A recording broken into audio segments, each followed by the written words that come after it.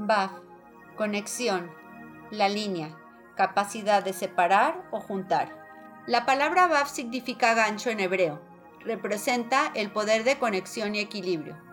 La letra Vav aparece por primera vez en la Torá en la frase: en el principio Dios creó los cielos y Vav, la tierra.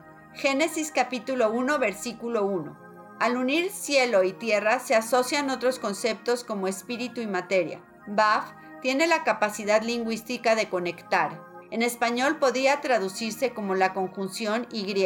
El valor numérico de Vav es 6, que simboliza las dimensiones del mundo tridimensional: arriba, abajo, izquierda, derecha, enfrente y atrás. La forma de la Vav es un eje vertical, representando un pilar o a un hombre parado, la columna vertebral que nos mantiene erectos, irradiando la luz y equilibrio. Para poder ubicarnos en nuestras 6 dimensiones y fortalecer las relaciones con los demás, podemos meditar con la letra Vav.